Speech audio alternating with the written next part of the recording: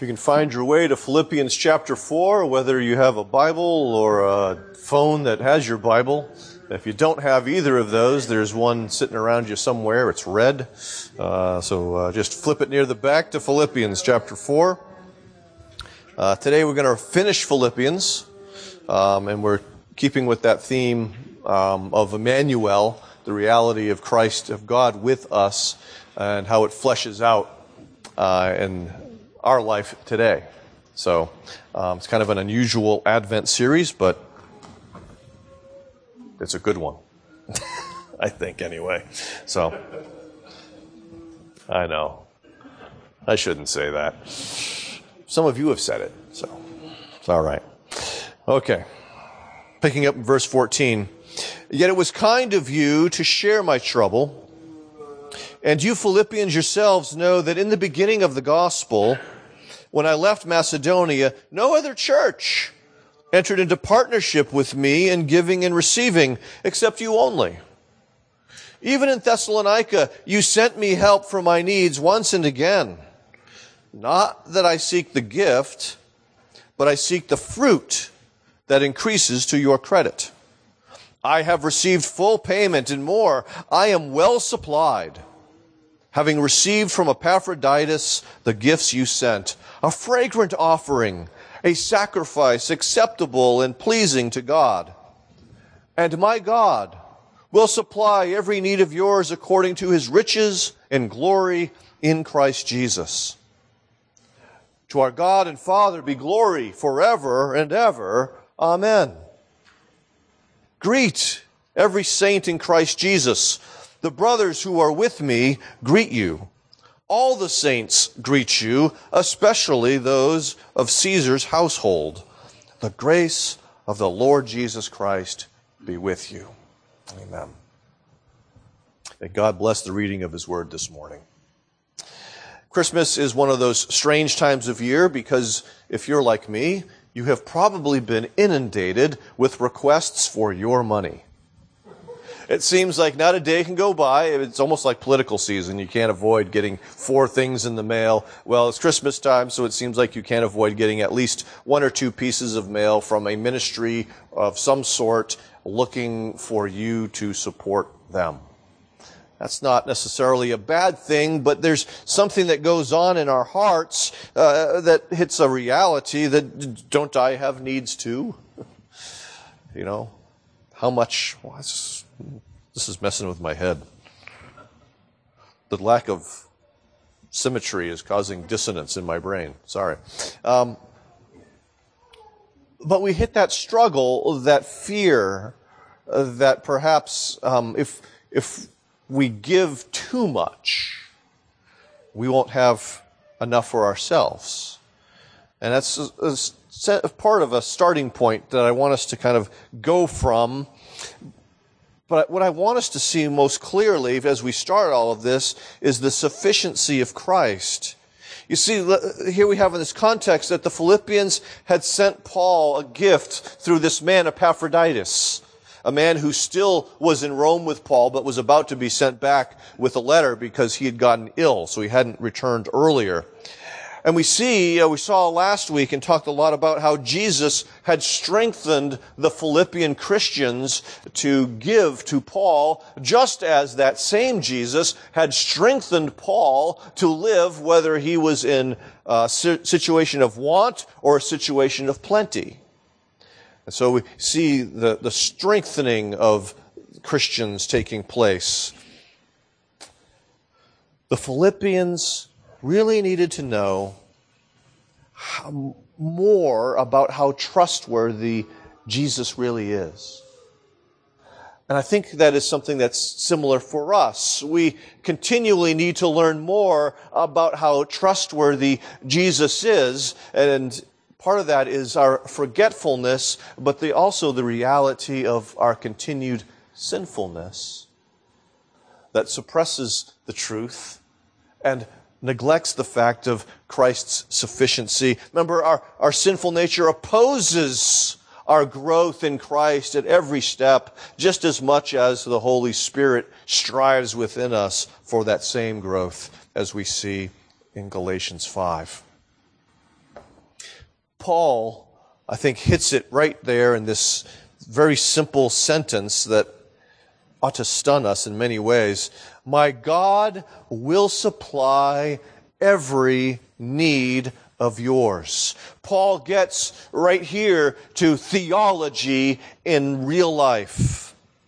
He's wanting them to know that the Father has taken over responsibility for their needs as His concern. That though they have been generous with Him, that God will continue to supply them. Not just once, but daily will be supplying them with supplying the needs that they have. Supply is sort of a vague word in English. In Greek, this word has the connotation of abundance, has the connotation of overflowing. And so the idea is not God will give you just kind of what you need to get by, but rather there's going to be an abundant flow that will sustain you in the midst of your needs. Now, in other words, God is not cash-strapped. God is not stingy. God is not hard-hearted. God is not selfish. Okay? But the other key word there is need. We see this reflected in the Lord's Prayer, which we prayed a few moments ago, but in Matthew 6, give us this day our daily bread. In other words, give us what we need for today. A position of expressing our need and our inability to fully get all that we want, our dependence upon God. And what Paul is getting at here is not our dependence on God, but God's fulfillment. That He is dependable for us to rely upon. Needs are essentially what is basic to living, the food, the clothing, the shelter that we need. It's not about every want. It's not about naming it and claiming it in the name of Jesus. That's not what Paul is getting at. That's not what I am getting at in any way, shape, or form. The focus is on that daily bread, that need that we have. I remember when I was in seminary, a friend of mine had a BMW M3. I wanted his BMW M3. It was not God's will that I have a BMW M3. And that was okay. My little Paseo did me right. Okay? God provided for my need. He did not provide for my want. And that's the way He is. Has been and shall be. But note that Paul continues here. Not only will He supply every need of yours, but He supplies it according to His riches in glory in Christ Jesus. And so once again, the emphasis is placed upon the abundance, not just of God's supply, but the abundance here of God's resources. It's amazing. He supplies out of His abundant riches. I mentioned already earlier today, Psalm 50, for every beast of the forest is mine, and the cattle on 1,000 hills. There is abundance in what God has at His resources, because He is the creator of everything. And of course, He created everything out of nothing. And so God has the capacity to supply our needs precisely because He is the creator ex nihilo. But this goes beyond that. We see in places like Ephesians that there is great stress that is placed upon the riches of His mercy in chapter 2. The riches of His spiritual blessings in the heavenly places in chapter 1 as Paul begins his prayer in verse 3. We see the riches of His grace. We see the riches of His kindness. It is out of that vast supply that the Father grants us the mercy, the grace, the kindness, and the other spiritual blessings that we need, because we need far more than money. We have great need of these things as well. In fact, I would say we have greater need of these things, and He is rich in His supply of them and His willingness to make them overflow to us.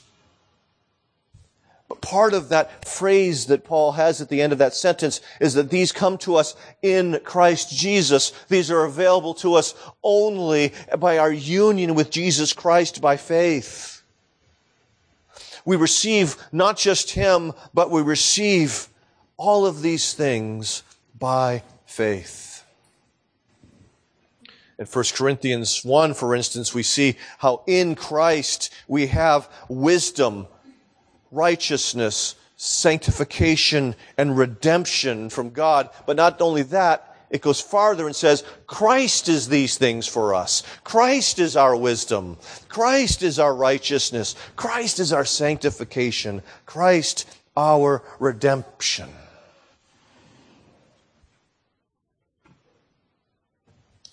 My daughter and I, to kind of illustrate this a little bit, watching about World War II. I'm glad she's interested in that as a semi-history buff myself. And one of the episodes we watched had to do with the Eastern Front, and what you saw was Hitler kept changing where he was going, precisely because Hitler needed fuel. Supply lines. When we don't have the adequate supplies, we become erratic, we become incomprehensible, and we actually end up doing damage to ourselves, and that was part of how Hitler lost the Eastern Front. We have a steady supply in Christ Jesus. We don't need to be erratic. We don't need to be fearful. We don't need to be jumping all over the place. We see further that Paul says, to our God and Father be glory for this very reason, that He is graciously giving us all of these things according to our need in His Son, whom He has given precisely to enrich us. Another way of understanding this is given to us by Jesus Himself with the illustration in John's Gospel of, I am the vine and you are the branches. The branches receive life from the vine, and therefore they bear fruit from the power they receive, from the life they receive from the vine. It's not the branches that give life to the vine, but the vine that gives life to the branches. And so Jesus continues to sustain us, to supply us with all of the spiritual blessings that we need, as well as making provision for our material needs. Sinclair Ferguson notes that the weakest faith gets the same strong Christ as does the strongest faith. And so it's not a question of how strong your faith is, it's a question of how strong the one you believe in is. And He is able, more than able, to do all of these things. And so God receives glory because we give out of what we have received, even though it's not our own wealth. And so the Father supplies our needs in Immanuel, God with us. Now, because He supplies our needs in Immanuel, that kind of causes a question in my mind, and perhaps this comes to you, and now we're going to get to the earlier part of the text. If God is sovereign, and if God supplies our needs, why is it that I am called to give to others? Shouldn't I just expect God to take care of it?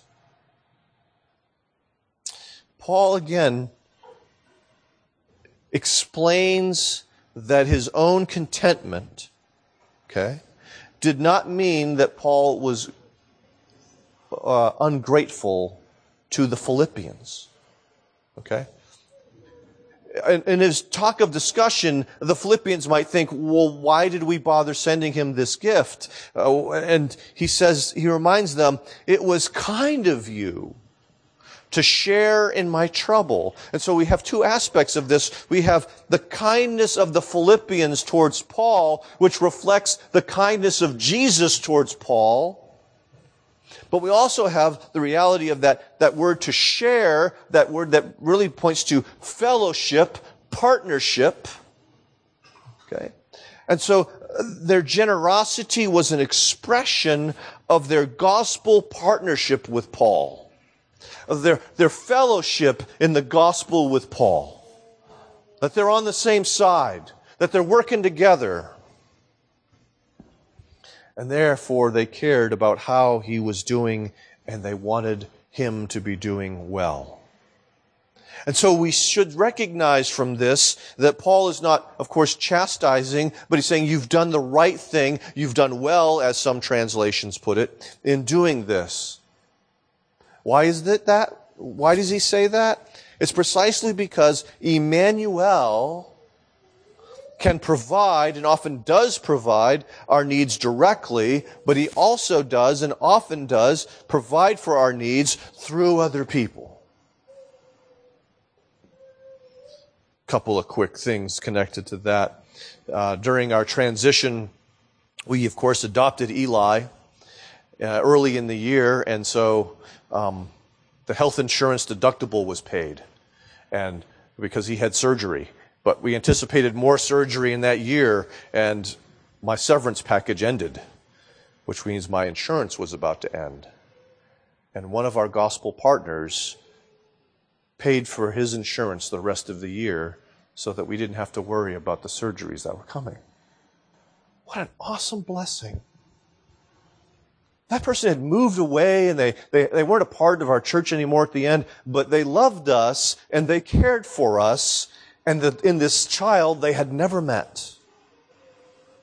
What a beautiful picture of what a gospel partnership is intended to be like. We see a similar thing repeatedly in the life of George Miller. It's a German thing. He gets me all the time. Of course, though he was German, he had moved to England and was found by Jesus in England. And one of the things as he began ministry was he was never going to ask anybody for anything. He was only going to pray about it. So the only person he was going to ask was his Heavenly Father. And if you read any of the biographies about George Miller, you find God's incredible provision again and again and again and again. And there's so many stories you could tell, but I'm going to tell one. And that was, he had woken up one morning to the realization that there was nothing in the cupboard for the orphans. Okay? At this point in his life, he's running an orphanage for a large number of children, and there's nothing for them to eat. Shortly before breakfast, he hears a knocking on the door. It's the baker. All night long, I've been thinking you don't have food for the kids. And he didn't know this. Here. And he gives them bread and pastries for the children. Shortly thereafter, he hears the knocking again. And it's the milkman. Remember those days when they were milkmen? Some of us who are older remember this. You didn't have to go to the grocery store. But of course, this is the 19th century, so it's a cart, not a car or a truck. But his cart had broken down directly in front of the orphanage. And in order for him to be able to move his cart so he could repair his cart, he had to take everything off, and of course it would spoil. And so he says, I have milk in products for you. Take it. And so God supplied the needs of George Miller and the orphans repeatedly through his people in strange, unusual ways. This is a reflection of what we see in Galatians 6 when we're called to bear one another's burdens and so fulfill the law of Christ. Part of the uniqueness of the Philippian church, Paul says, is that they were the only church to partner with him in this particular way. He received the prayers of other churches, but in this matter of giving and receiving, this matter of financial stewardship, this was the only church that was supplying him with finances. They gave to Paul in Thessalonica, and now we see that they give to him while he's in prison in Rome. And I'm grateful that Desert Springs follows the pattern of the Philippians. We have a gospel partnership, not with apostles, but with people like the McMahons, the calls in Uruguay, the Smiths at Midtown, as well as RUF, and Enrique Gonzalez with Corazon Ministries. We have a gospel partnership with these people. We're sharing in their ministry in part by meeting their needs. Paul declares that he was well supplied by the Philippians. He wants them to know not only did they do well, but that by their actions he was well supplied. Not partially supplied, not, oh, it's nice to get $1, but really he was very content in what he saw as an abundance of kindness on the part of the Philippians. We help to supply others for the gospel. Let's get back to what we talked about in the first part. The only way we can supply others well is if we believe that God will well supply us. The only thing that frees our hearts to be generous is if we believe that God will indeed continue to supply our needs in Christ Jesus. We're only able to do this if we believe He already has and will continue to supply us in Christ. How does Paul think of these offerings? In addition to them doing well or being kind, he draws on some sacrificial language when he says that it's a fragrant offering, a sacrifice, acceptable and pleasing to God. So it wasn't just pleasing to Paul, but he said he's declaring by faith that this was also pleasing to God the Father. Again, that language from Exodus, that language from Leviticus about the well-pleasing offering, the fragrant aroma that rises into God's presence. It's, of course, in my mind, connected to grilling steak. When you open that grill and the aroma of that cooking steak hits the to me, that is a well-pleasing aroma. And the gift of the Philippians to Paul was like that well-pleasing aroma. It brought the Father joy to know that this was happening. And He's pleased. But that language is not simply found with regard to the sacrifices in Exodus and Leviticus. We see Paul using this in Ephesians chapter 5 to describe Jesus' sacrifice. Christ loved us and gave Himself up for us, a fragrant offering and sacrifice to God. Jesus' sacrifice was well-pleasing to the Father. But here's where I'm going with this. In that context, Paul in Ephesians 5 says, "And walk in love as Christ loved us," meaning that they were meant to imitate the sacrificial love of Jesus Christ, and just as that was pleasing to the Father when Jesus did it, it's pleasing to the Father when we do it. When we walk in love and we express generosity to others, when we bear the burdens of others with them. And so the Father is pleased when we walk in love by supporting gospel partners. The Father is pleased when we walk by faith, trusting that He will supply our needs too. And so we see that Immanuel supplies some needs through gospel partners. Another question that I ask that anticipates the answers that Paul is about to give here is, does our generosity do any earthly or heavenly good? What's going on when we give, besides the fact that God is pleased, or in addition to the fact that God is pleased? Well, Paul indicates that they received some benefit. Paul, again, is guarding from the accusation that he's greedy, or that he just wants more gifts from the Philippians. But he says he doesn't seek more money, but he seeks that the fruit that increased to your credit. The idea that they're going to receive fruit from their gift. That there's going to be benefit or something resultant to them. They're going to receive a reward, is another word for fruit, for their gift. This, I think, the statement of Paul, I believe, reflects what Jesus says in Luke 12 when he says, "Sell your possessions and give to the needy. Provide yourselves with money bags that do not grow old, with a treasure in the heavens that does not fail, where no thief approaches and no moth destroys." And so Paul, if we want to use the language of Jesus, is saying that the Philippians were storing up treasures in heaven.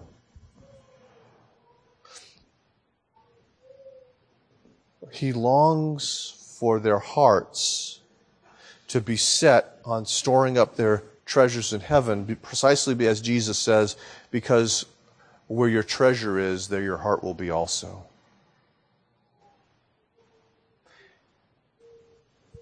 And earthly treasures, and a focus on earthly treasures can weigh us down spiritually. Heavenly treasure is a secure treasure. It's untouched by thieves, by inflation, stock market runs, accidents, wear and tear. I like how Chan and Marita put it, worship God with your money, but don't worship money. So money, wealth is a means for our worship to take place, but we have to be careful that we don't begin to worship it as though it itself is the answer to our need, instead of Christ being the answer to our need. Again, pointing to the direction of one's life, the concern of one's soul, is Jesus greater than money? When you go look at the Old Testament, particularly in Proverbs, what you find is that the righteous person is often described as one who lends to the poor and is repaid by God. You see that particularly in Proverbs 19, verse 17. Whoever is generous to the poor lends to the Lord, and he will repay him for his deeds. And so we see that what Paul says is rooted in what Jesus said, and what Jesus said is what Jesus said earlier in Proverbs. So there's also a heavenly fruit to the advance of the gospel, which Paul rejoiced in. It's interesting that in his greetings, as we wrap this up, he talks about every saint that is in Christ Jesus, the brothers who are with me, and all the saints greet you. And so he's alluding to the fact of the progress of the gospel there in Rome, which they share in precisely because they have been supporting Paul for the gospel. But here comes what I think is the golden nugget in it. Especially those of Caesar's household. Chapter 1, he had talked about that the gospel had been made known among the Praetorian Guard, the soldiers that had guarded him. But now we know that the gospel has penetrated the very home of Nero, Caesar. One of the most corrupt and immoral people who has ever lived. If you're going to have your top 10 list of most despicable people of history, see, this Caesar has to be on it. He was guilty of numerous perversions. He was also guilty of numerous persecutions against God's people, falsely accusing them of burning down Rome and then using some of them as human torches to light up his garden. He was an immensely wicked man.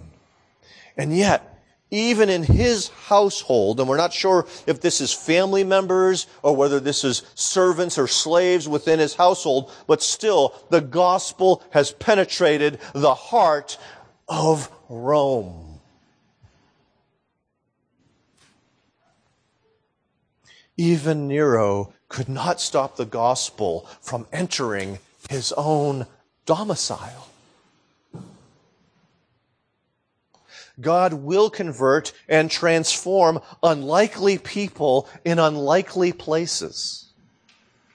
Another example of that is Rosaria Butterfield, lesbian, professor of English and queer theory at Syracuse University. You would think would be impenetrable by the gospel. I mean, she's as left and radical as you could possibly get. And it was because a Presbyterian pastor and his wife loved her, opened their home to her, and invited her to come to worship, that God transformed her in amazing ways so that now she's a pastor's wife. How unlikely that would have been if you had asked any of her friends all those years ago. That's what God does. And so there are amazing stories on RUF campuses all across this country. There are amazing stories in church plants all around this country. There are amazing stories by missionaries all around this world of the unlikely people that God has converted. And those that support those missionaries share in that gospel fruit. I'm excited to think of what we share in that we don't know about. That's one of the things that encourages me, that I have no idea what God has done. But one day I will. And I'm going to fall down and worship more than I ever have because of the incredible grace and mercy of God. We trust Him that there will be such fruit that we can't even think or imagine. And so Immanuel supplies fruit as we supply the needs of gospel partners.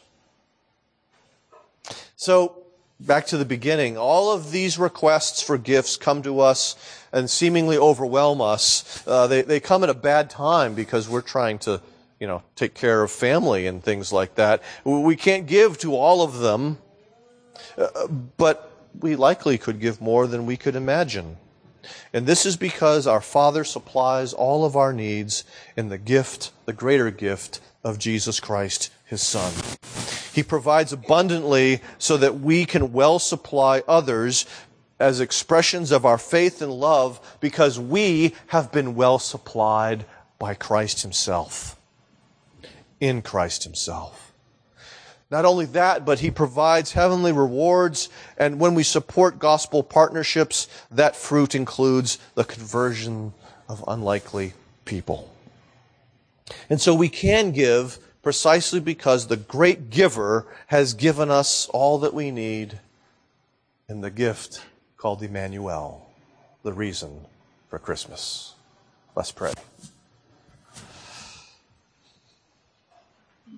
Father, overwhelm us with the enormity of that gift. Help us to see, to understand the incredible riches you have given us in Jesus Christ. Not just pardon, but righteousness. Not just righteousness, but sonship. Not just sonship, but we're seated on the throne with Jesus in the heavenly places. Wisdom, power, or strength. These and so much more through the gift of your Son. Help us to be overwhelmed so that we are overcome with worship.